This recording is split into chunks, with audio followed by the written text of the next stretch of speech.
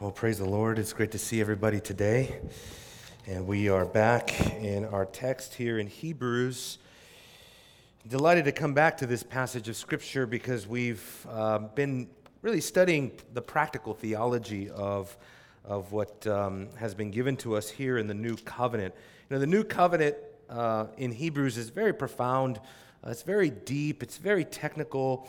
But really, the book of Hebrews is wonderful because it takes all that technicality, all of that theological precision, and it gives us some very practical points of application so that we understand that what is being given to us here is not something that simply relates to head knowledge. It's not just something that has to do with the way that we understand the Bible theologically, but really everything in the Bible in terms of theology is for one ultimate purpose, and that is to live out your theology. That's the whole goal of the Christian life, is to take what you learn and live it, or live in light of what you're learning. So that's what we're at, or that's where we are here in Hebrews, these passages. And last week we looked at the practical theology of genuine worship and what that consisted of.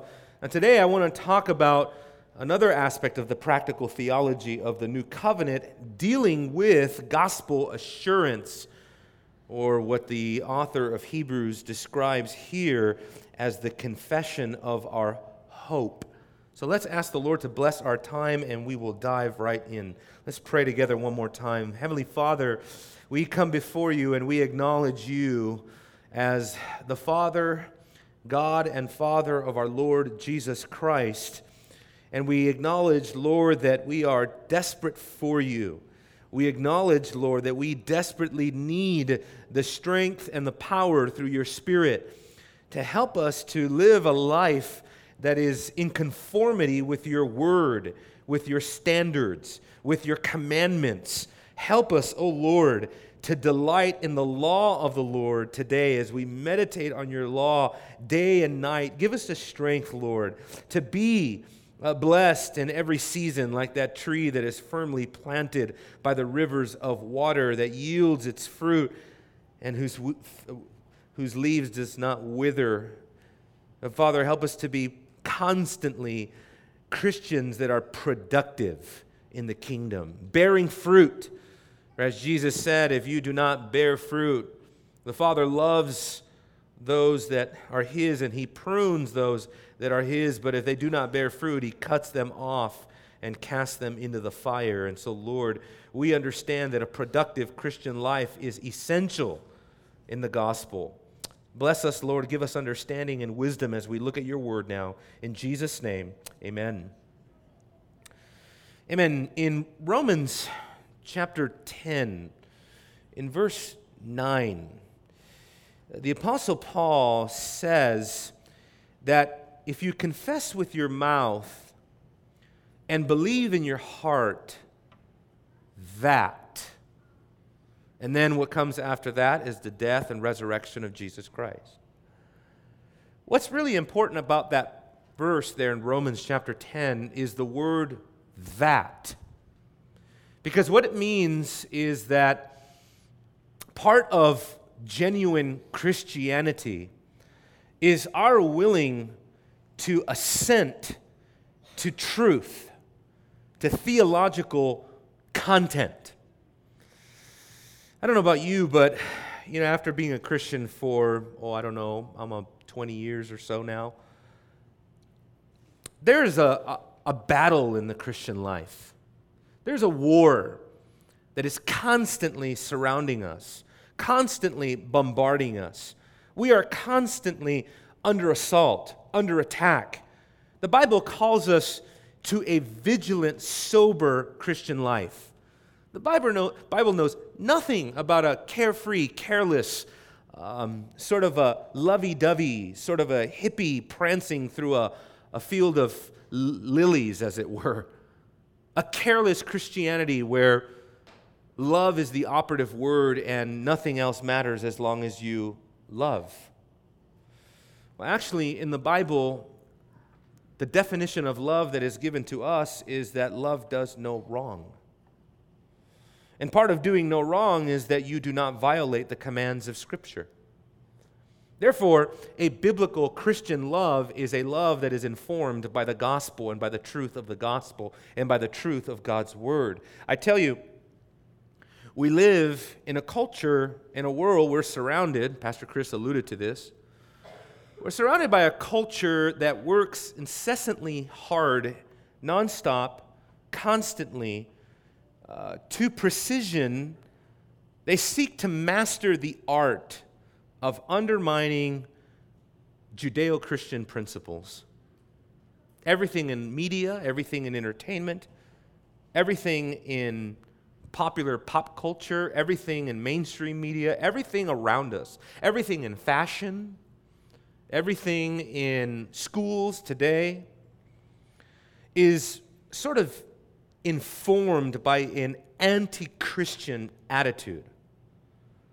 We shouldn't be surprised about this, however, because Scripture told us that this was going to be our context. To use the language of Hebrews, this would be our wilderness experience. We don't know who wrote the book of Hebrews. Some of you Pauline authorship people would be like, I do. But we know who wrote the book of 1 John. The Apostle John, the beloved, wrote the book of 1 John, and he wrote it to at least one church, probably a group of churches in Asia Minor, who were surrounded by popular Gnostic and docetic philosophy, ultimately rooted in a Platonic dualism. That's what the context of 1 John is about. That's why the emphasis in 1 John is about the fact that Jesus was not just an apparition. He wasn't a phantasm. He wasn't a figment of people's imagination. You remember, and I'd remind you how 1 John begins. 1 John begins by telling us who we have seen, who we have heard, and who we have touched with our hands. Jesus was not simply a figment, a spirit being flying around who seemed to have come in the flesh in sark, but who actually came and took on human flesh.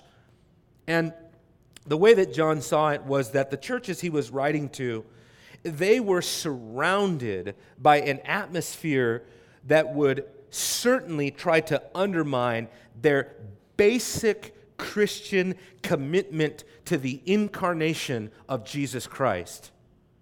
That may not be the context that we are in, but regardless of the contemporary heresy and influence around us, all of it ultimately has the same source. So whether you're talking about Gnosticism or postmodernism, ultimately it goes back to the same diabolical source that gives rise to all evil and all heresy. Therefore, John says, "Beloved, do not believe every spirit, but test the spirits whether they are of God, because many false prophets have gone into the world." This is a concerned pastor. This is an old pastor. The writing of 1 John is probably written in the late 80s, early 90s. John had lived a long life. He'd seen a lot. No doubt he was weary of the fight, weary of the warnings, weary of this antichrist oppression that sought to suppress Christian belief. But eventually this exiled pastor over to Patmos, who would write the book of Revelation, ultimately this old pastor was not tired enough, was not too old to reiterate to the church that they had to be on their guard because many false prophets have already gone into the world. And though Antichrist may be coming, many Antichrists are already here. I mean, what else do you call the types of things that are being taught? I tell you, I was studying at Starbucks the other day. That's the Christian office for some of you that don't know. It's the evangelical office. For now, until they try to force me to go in a certain bathroom, but we'll stop there. listening to a group of junior high kids doing homework, and I tell you, I cannot believe what they were learning. I was appalled. Everything had to do with gender. Everything had to do with liberalism.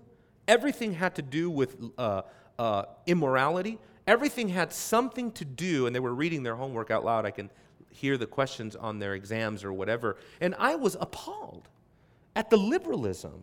I was appalled at the worldview that is being given to the young people in this world, especially if they're in a public school system. Sorry, that's just the way it works. Your kids, if they're in public school, are being handed a particular worldview, and there's an agenda attached to it.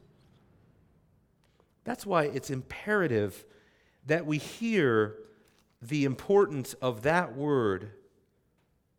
If you confess with your mouth Jesus as Lord and believe in your heart that. You see, the word that introduces a necessity to embrace propositional truth. In other words, Romans 10:9 is not open to postmodernism. You have to embrace the propositional idea that Jesus was dead and that he was risen from the dead. You must embrace the death, burial, and resurrection of Jesus Christ as it is taught in Holy Scripture. You cannot go making up your own gospel, as the Gnostics were trying to do. We believe that Jesus seemed as if he came, but he didn't actually come in the flesh. And they used all this philosophical, sophisticated language to get the first century people of Rome, and some even, according to 1 John chapter 2, verse 19, some even in the professing Christian church, in the visible Christian church, getting them ultimately to depart.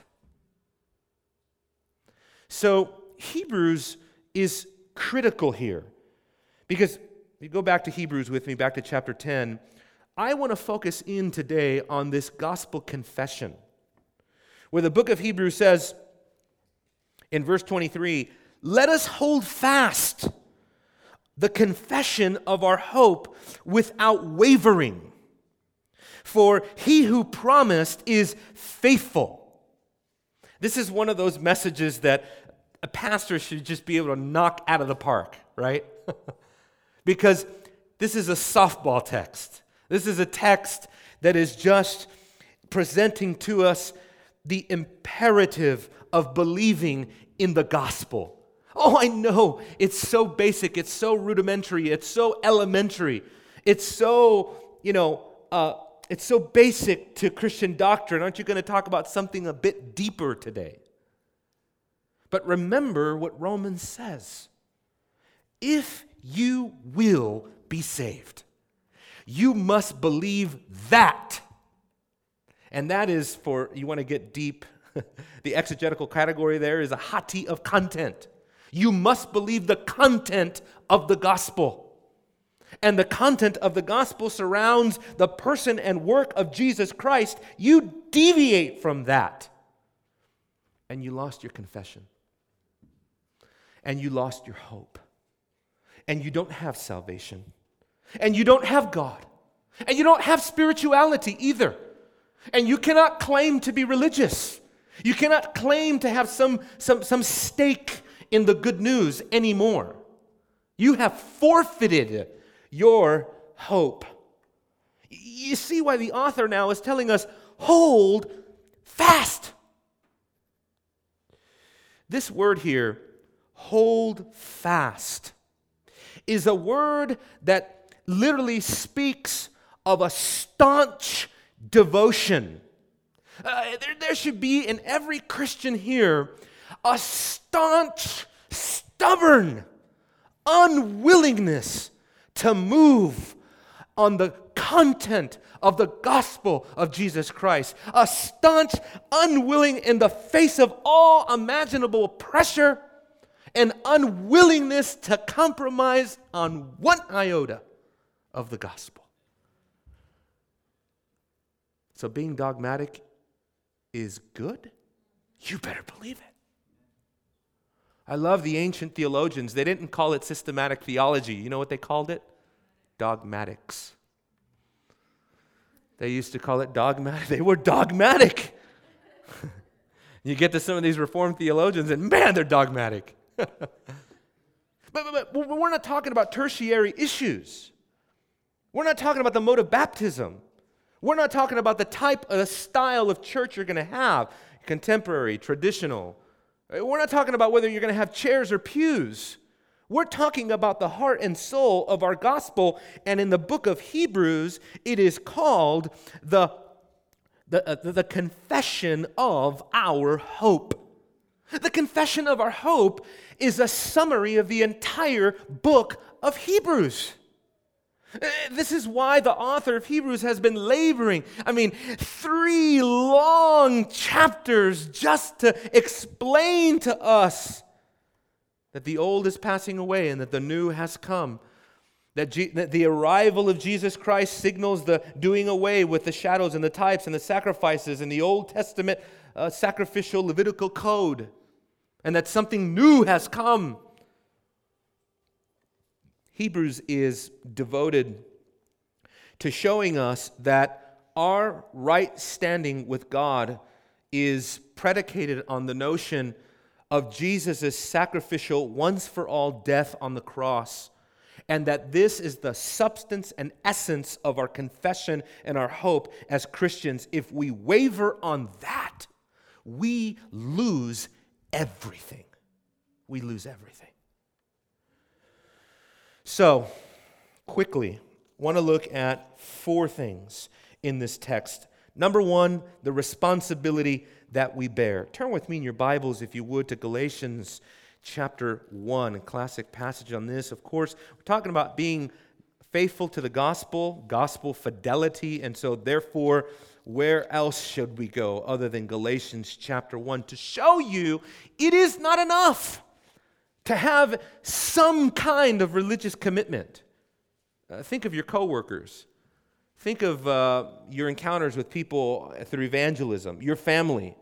They always try to offer you some kind of religious association. Oh, I believe. I'll never forget, open-air preaching, young man walks by, or older man actually, walks by and tells me, oh, I'm okay, my son's a minister. Some sort of attachment to some spirituality in the hope that that will somehow appease the conscience.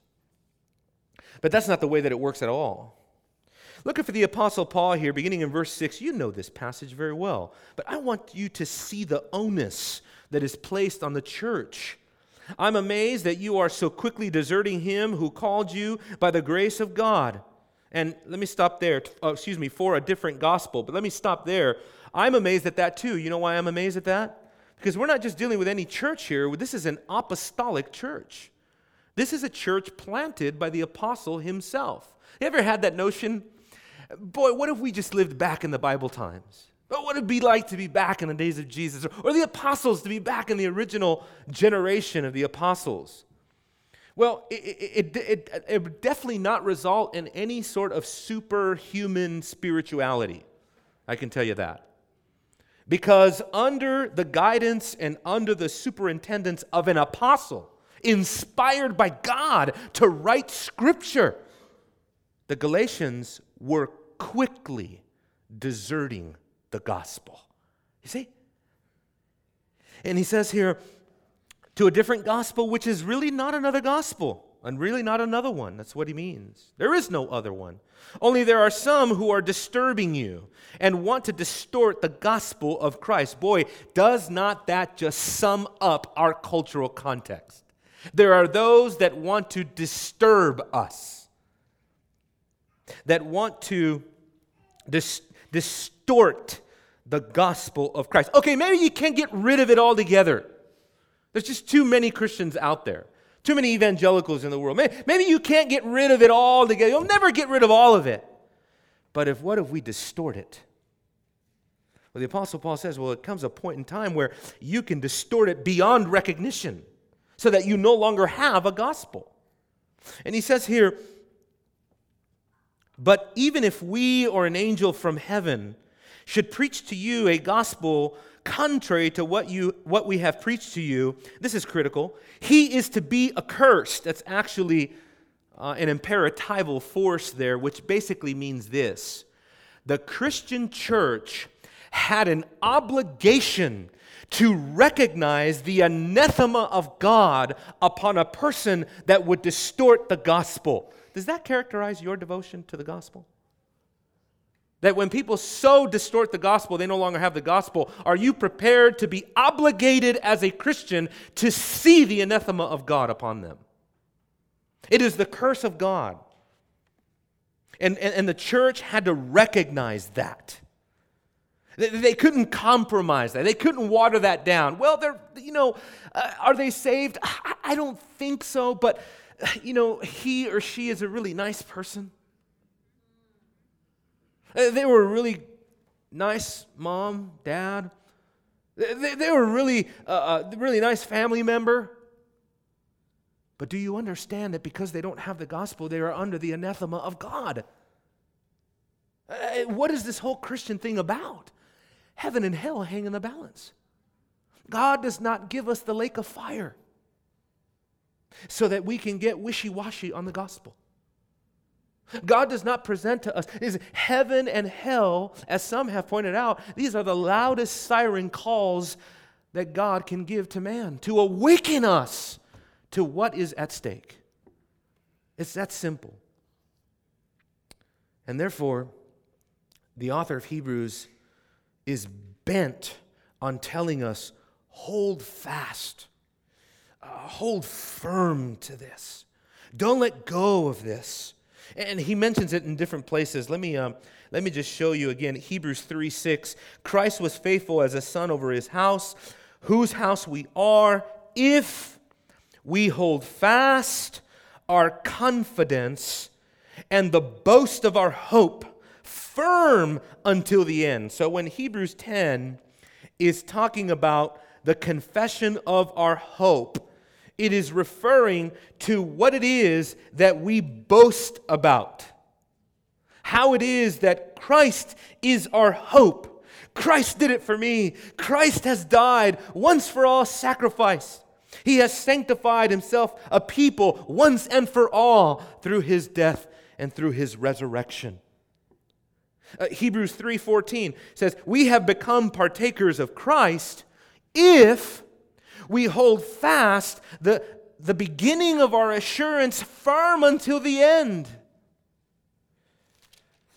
The Apostle Paul, writing to Timothy, he tells Timothy what to do, and it's very orthodox, as you see things getting worse. How many people have I talked to just this week who have told me those exact things? Things are getting worse. And Paul says, evil men, 2 Timothy 3:13, imposters, they will proceed from bad to worse, deceiving and being deceived. Listen now, you, however, see, God has his finger on his people. God cares about his children. The other kids in the playground might be, disobedient to the parents, but you are not allowed to do that. The world around us could be going as crazy as it's going, but you, the child of God, is not entitled to that. But you, however, continue in the things that you've learned and become convinced of, knowing from whom you have learned them, and that from childhood you have known the sacred writings, which are able to give you the wisdom that leads to salvation through faith, which is in Christ Jesus. Same thing he's saying here. If we hold fast the beginning of our assurance firm until the end, then guess what? Then we have the boast of saying we are partakers of Christ. So, it's not just this responsibility that we bear, but here I also want to focus on the redemption that we confess, what it is that we confess. This word here, confession, homologeo, just simply means that we are prepared to say and to repeat the same thing that Scripture is saying. Right? Oh, and that's so hard to do when you have had an open opportunity, you've got an open door, and you're a Christian celebrity, and all of a sudden you're on cable news or you're on mainstream media, and you have an opportunity to speak on behalf of the gospel, and how many buckle in that moment. I've seen it over and over. They get an opportunity, and you know what they do? I'm a man of faith. I'm a woman of faith. I have great faith. I believe in the importance of faith. You would think that faith is God. There's so few who are willing to stand up there like Tim Tebow and say, I want to thank my Lord and Savior Jesus Christ. I know it's hard to say His name. In that level, that arena, that pressure's on you. But by heaven, say His name. Don't compromise. Don't get soft with the King. You are a servant after all. You're a slave. You're under orders from the imperial palace of heaven. Not to compromise the message. The message is not yours. The message is His. And therefore, when Hebrews says we have to confess this, it's not saying get imaginative. Get innovative with the message. Get creative with the message. Reimagine what it might be. No. We are to be, I'm sorry, but we're just to divulge what is already said. I'm sorry that you think that takes you out of the equation. Last time I heard, a slave does his master's bidding. Right? A messenger is not there. You know, in the ancient world, the messengers would go throughout the towns, and what they would do is they would simply read the message. They had no dog in the race, in a sense. They weren't there to make it more creative for people to hear. No. They had their imperial commands. They would go to the town, they would open up the letter, and they would read it to the public. And that's what we're supposed to do with the gospel. Don't get creative. Don't get relevant. Don't get postmodern. Don't get comfortable. Don't try to relate. Tell them. Unless you repent, you will perish. Tell them Jesus Christ is the only way to heaven. There's no other name given under heaven whereby men must be saved other than Jesus Christ. Tell them that there is only one gospel. Tell them that He is the way, the truth, and the life. No one comes to God the Father except through Him. These evangelical verses, they're so simple for us. Most of you have these memorized, and yet so many people in so many places with so many opportunities can't even squeeze out a verse. Brothers and sisters, we have to understand that we are under constant pressure to compromise the most basic, rudimentary gospel that we know. And we can't do it. We cannot do it. Now, as far as this text goes, he already exhorted the church in light of Jesus' entrance into the holy place. Look there with me as far as this hope. Hebrews chapter 4, verses 14 and 16. He does, in a sense, there are two movements here, right? There is the movement of the Son into heaven, and there is the movement of the believer into heaven. And already on the basis of Christ's exaltation, he exhorts us in much the same way. Therefore, Hebrews 4:14, since we have a great high priest who has passed through the heavens, for we do not have a high priest who cannot sympathize with our weakness. Oh, I'm sorry. Almost missed the punchline of the whole thing. He's passed through the heavens, Jesus Christ. Here it is. Let us hold fast our confession. And because Christ has passed through the heavens, we have great encouragement that, guess what? He can sympathize with our weakness. He's been tempted in all things just as we were, yet without sin. Therefore, let us draw near with confidence to the throne of grace so that we may receive mercy and find grace to help in time of need. What a perfect parallel to what we saw here in Hebrews chapter 10, verses 19 through 21. Same idea. But there's also a sense in which here in Hebrews, let's go back to Hebrews 10, the comfort is not rooted so much in Jesus going into heaven, but guess what? In the fact that we will follow after him as our forerunner. Verse 19, therefore, since we have confidence to enter the holy place by the blood of Jesus. You see that? We could say this, based on that, and then verse 23, let us hold fast. You see that? Yes, in the sense Christ has passed through the heavens, therefore hold fast, hold firm your confession to the end. But guess what? Because in the new covenant, God has so sanctified us, God has so forgiven us, God has so written his law into our hearts, put his law into our minds, so that we have, spiritually speaking, positionally speaking, we have, in a sense, already come into the holy place. This inaugurated eschatology, as it were.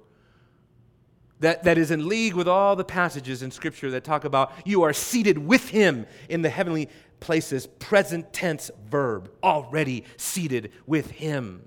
No, not your body is not there. But positionally in the economy of God, the way God sees you as a Christian is that you are as good as glorified if you're in Christ.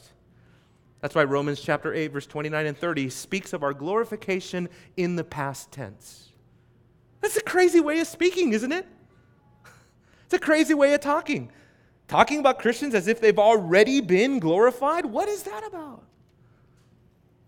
It's because we're united to Christ. Therefore, brothers and sisters, what we need, therefore, is a resolve. And he gives us that as well. Look back at chapter 10 here, verse 23. Let us hold fast the confession of our hope. Watch this now. Without wavering. You see that there? So he doesn't just give us the content of our hope, the sacrifice of Christ, the salvation that comes through Christ's once for all sacrifice, but he also gives us the manner in which we resolve to keep our confession. He says one word here, without wavering. In the Greek, it's actually one word. It's aklines. Now let me just highlight this word for us for a second. Aklines is actually a compound word of two words. You have the alpha privative, a, and then you have kline, which the word a is a negator, right? Just kind of like atheist, right? Agnostic, right? So here he says, without wavering. So akline, and kline literally means, interesting word, only time it is ever found in the entire New Testament, right here in this verse. Another one of those hapax legomenas, where the word literally speaks of the unwillingness to swerve to the left or to the right. Philo, in extra-biblical literature outside of the New Testament, in historical documents, he used this word to describe the attributes of God, that his attributes were unswerving, unwavering, that God's attributes were simple. What that means is they don't change. You can't add anything to them. They're just like a rock. And they don't kline. They don't swerve. The word also means to bend. They don't bend. How many people in evangelicalism right now are bending? How many people right now in evangelicalism are swerving on the terminology that they're adopting in terms of the whole LGBTQ community thing? How many people have already shifted sides to talking about there's nothing wrong with same-sex attraction? It's normal for some people. It's as normal for some people as it is for you. When the book of Romans calls it unnatural. Oh, but that doesn't get you an interview on CNN, don't you see? That's not going to get you a high position in the company if you keep talking like that. You know, the book of Hebrews presents Christianity and the church as one that, because of its wilderness experience, can expect hard times to come. If you expect things to get better and better and better, right? And I'm not talking about anybody in particular, but if you really think that what is promised to you in the Bible, and I know we know this, But eschatologically speaking, if we really believe the culture, the world, as we become more and more of a global community, you've been seeing that develop, by the way? We're just becoming more globalized. Everything has to do, not with America anymore, everything has to do with what the world as a whole is doing. Every candidate, it seems, is referring to, well, in other countries they do this, in other countries they do this. And I just say that to say, we're in this world that the Bible calls the present evil age. And the present evil age, according to Jesus, is crooked and perverse. And we cannot possibly expect for this present evil age to become anything less than what God has consigned it to be, which is devoid of God, devoid of hope, devoid of salvation, devoid of the wisdom of God. Don't forget that part of the reason, this might be the craziest, most controversial thing I'll say all day, that part of the reason why the world is so crazy as it is because the Bible says God has rendered the wisdom of the world foolishness. Professing themselves to be wise, they become fools. God has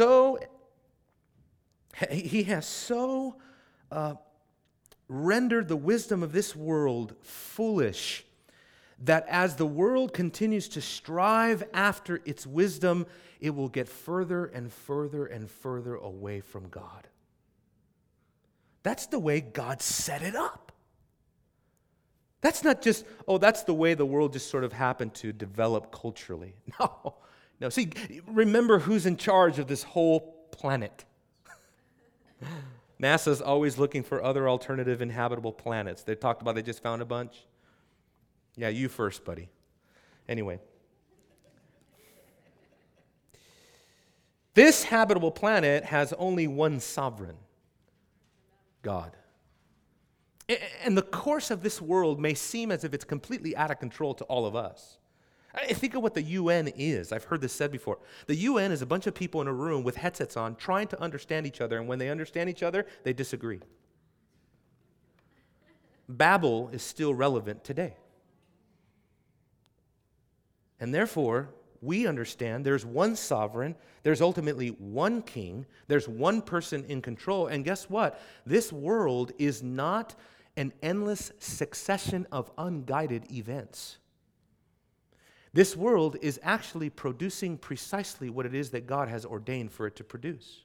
Namely, the assembling of a new humanity in Christ. Don't look to the UN. Don't look to how people are uniting on different fronts, racial, ethnic, social, economic, spiritual. The only humanity that God is ultimately concerned with in terms of salvation is the new humanity that He is creating in Jesus Christ as He brings this new humanity together out of every tribe and tongue and nation of the world. People might look, cultural commentators and socialists, or not socialists like Bernie Sanders, people that study culture, what's the word? It's escaping me. Sociologists, thank you, Robert. Like David Wells, prolific contemporary Reformed evangelical sociologist David Wells. They may look at the world in America and see it collapsing, but do you understand that simultaneously as we watch the culture around us crumble, I've said this before, but just to bring it back to alert us and awaken us to this, that now and today, Christianity is predominantly an Asian African religion. I don't know if you know that. Christianity today in planet Earth in the 21st century is no longer a Western European Caucasian religion. It is now predominantly, not even close, by the way, predominantly Asian and African. You think God is up to something in the world? Yeah. He's not really concerned with the next election. That I can tell you. Who does that sound like? Let me just bring this whole thing into focus and talk about what is it that keeps us together. Is it the fact that we are staunch in our beliefs? It is the fact that we are unwavering in ourselves? Oh, that's what we're called unto. But what is the reality that undergirds and supports and gives life to our hope. Look at the book of Hebrews, so perfectly put. Let us hold fast the confession of our hope without wavering, for, and this is the first explanatory clause of the verse, for the explanation or even the basis, he who promised is faithful. Who's going to bring us through?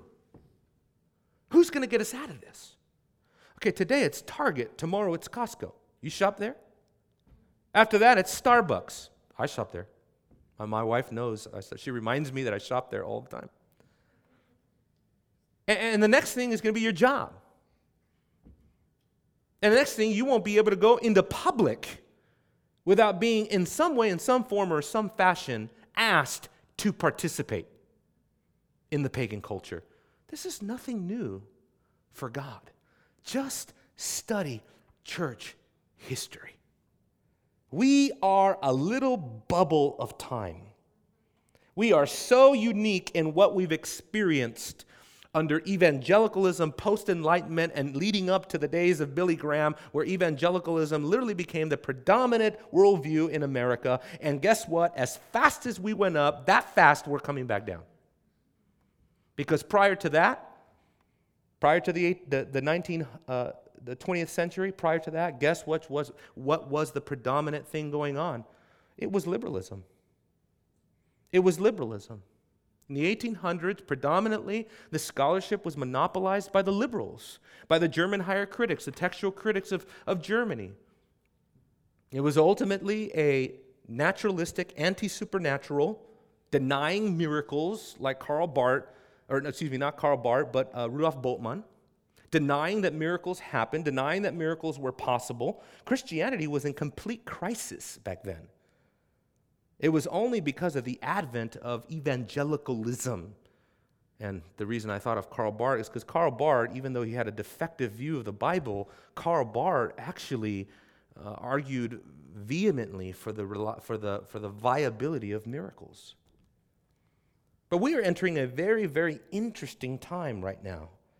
And what I can point us to more than anything is the faithfulness of God. He who promised is faithful. But how does the faithfulness of God here operate? When the author of Hebrews says, he who promised is faithful, what is he talking about? Are we to break out our Bible promise books and start going down the list? God promises to provide for you this, that, and the other thing. The word of faith has made an entire, a whole empire of false teaching based on what it is that God can do for you. But you see, in Hebrews here, when it talks about God being faithful to his promises, ultimately, this is referring back to the context of Hebrews, that God was faithful to the redemptive promises that he executed in Christ. That is what God is faithful to. In other words, it's pointing us back to the cross. It's pointing us back to the work of Christ. There's no question about it. God is faithful in every way. Let me just give you a few verses on this before we close. God is faithful in the whole realm of salvation. We know this. 1 Corinthians 1:9. God is faithful, through whom you were called into fellowship with his Son, Jesus Christ. That is talking about election, and so is Romans 3:3. What then? If some do not believe, does their unbelief nullify the faithfulness of God? Of course not. May it never be. He's also faithful in the Christian life. He is faithful to sanctify us. He is faithful in our struggle with our flesh. 1 Corinthians 10:13. No temptation has overtaken you, but such as is common to man. And God is faithful, who will not allow you to be tempted beyond what you are able. In a world that is surrounded and saturated with sin that is so easily accessible, it is imperative that we believe that God is faithful in our sanctification. But with every temptation, he will provide a way of escape. Isn't that glorious? So that you will be able to endure it. If God wasn't faithful to us in that, our sins would instantly overtake us. But God is faithful. He's also covenantally faithful. Deuteronomy 7:9, he told the children of Israel, "Know therefore that the Lord your God, He is God, the faithful God. He keeps covenant with His and His loving kindness to 1,000 generations." Watch this. "With those who love Him and keep His commandments." Because many of the people that were in the old covenant perished.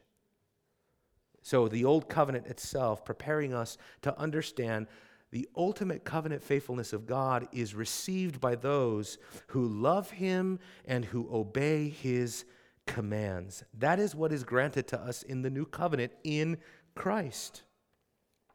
Therefore, question for us: what is the application of this text today? You know, recently here, just talking with people, the fact that my wife is pregnant, we're expecting our first child.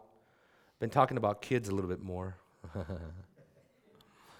But I've listened to many of you parents in this church and parents outside of this church, and something that is a predominant theme that keeps reoccurring is talk about just how bleak the future is for our kids. Have you seen the rise of radical Islam here in the West? They just built a mosque next to the Costco that my wife and I always go to, spend way too much money there, but anyway, focuses on the mosque.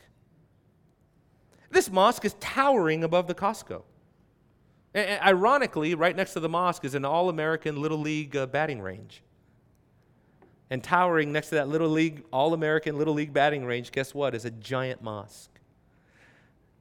I've actually gone there, hope they don't get a hold of this footage. I've actually gone there and I've spied out what kind of Muslims are going in and out of there, and I can tell you they're serious Muslims. They're not liberals. You understand that our kids are going to grow up in a wildly different world than us. 200,000 at least, maybe higher than that, 200,000 Muslims in North Dallas alone. Texas leads the nation in mosque construction. The Muslim Brotherhood has more associations, chapters, and groups across college campuses than Republicans and Democrats combined. What kind of world are our kids going to inherit? And then we can look at the moral implications. We can look at the homosexual agenda. We can look at the economic future. We could look at all these perilous things. How good are you at giving hope to your kids? It's not just about presenting a dire future, folks. But this is precisely where the gospel is so effective. Because you can tell them there is a hope. So what's the application? I zero in on the word hope because he could have said the confession of our gospel, the confession of Christ, the confession of faith. He could have said the confession of our salvation, but he chose the word hope.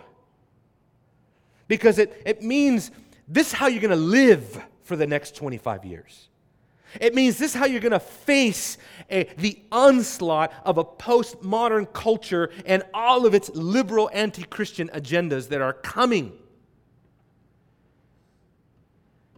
Hope. Please point yourself and point your children to the hope that is given to them, to you, in the gospel. Every time a scary story appears in the news,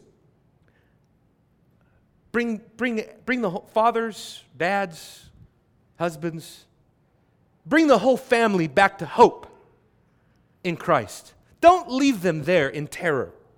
Bring them back to what is our hope really about?